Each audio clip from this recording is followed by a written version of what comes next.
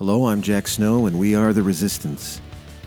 Welcome to our podcast, The Avalanche of Resistance, where you'll hear reports about vital grassroots activism across the web and beyond.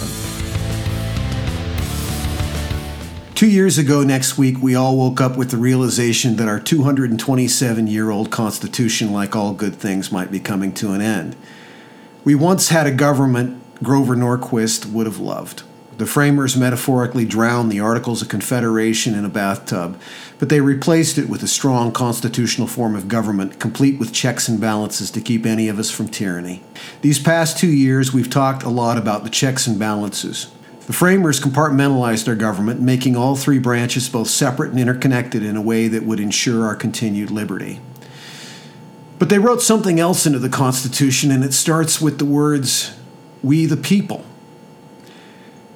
Continues, in order to form a more perfect union, establish justice, ensure domestic tranquility, provide for the common defense, promote the general welfare, and secure the blessings of liberty to ourselves and our posterity, do ordain and establish this Constitution of the United States of America. And that's why we're here today, in order to form a more perfect union. That's why we're here today, to establish justice, a system in which the president has to play by the same set of rules as we the people. That's why we're here today, to secure the blessings of liberty for ourselves, our kids, and our grandkids ad infinitum. And that circle should become increasingly inclusive.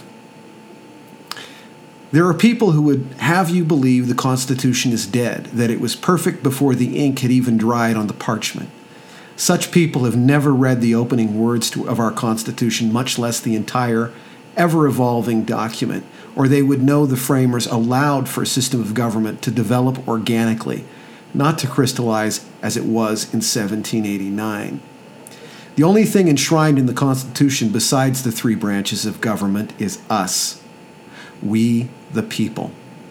One of those organic changes to the Constitution is what allows us to assemble peaceably and petition our government for redress of grievances, even in an era when those who speak truth to power are defined in oppressive political circles as a mob.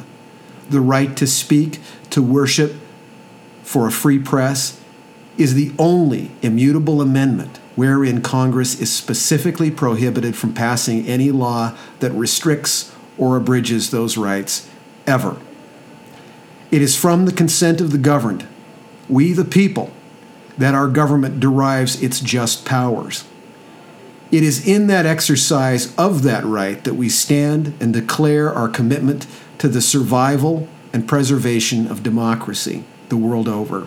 Today, we declare in one loud voice that the world we want is one of inclusion, of marriage equality, of equal justice under law, of safer schools and sensible gun laws.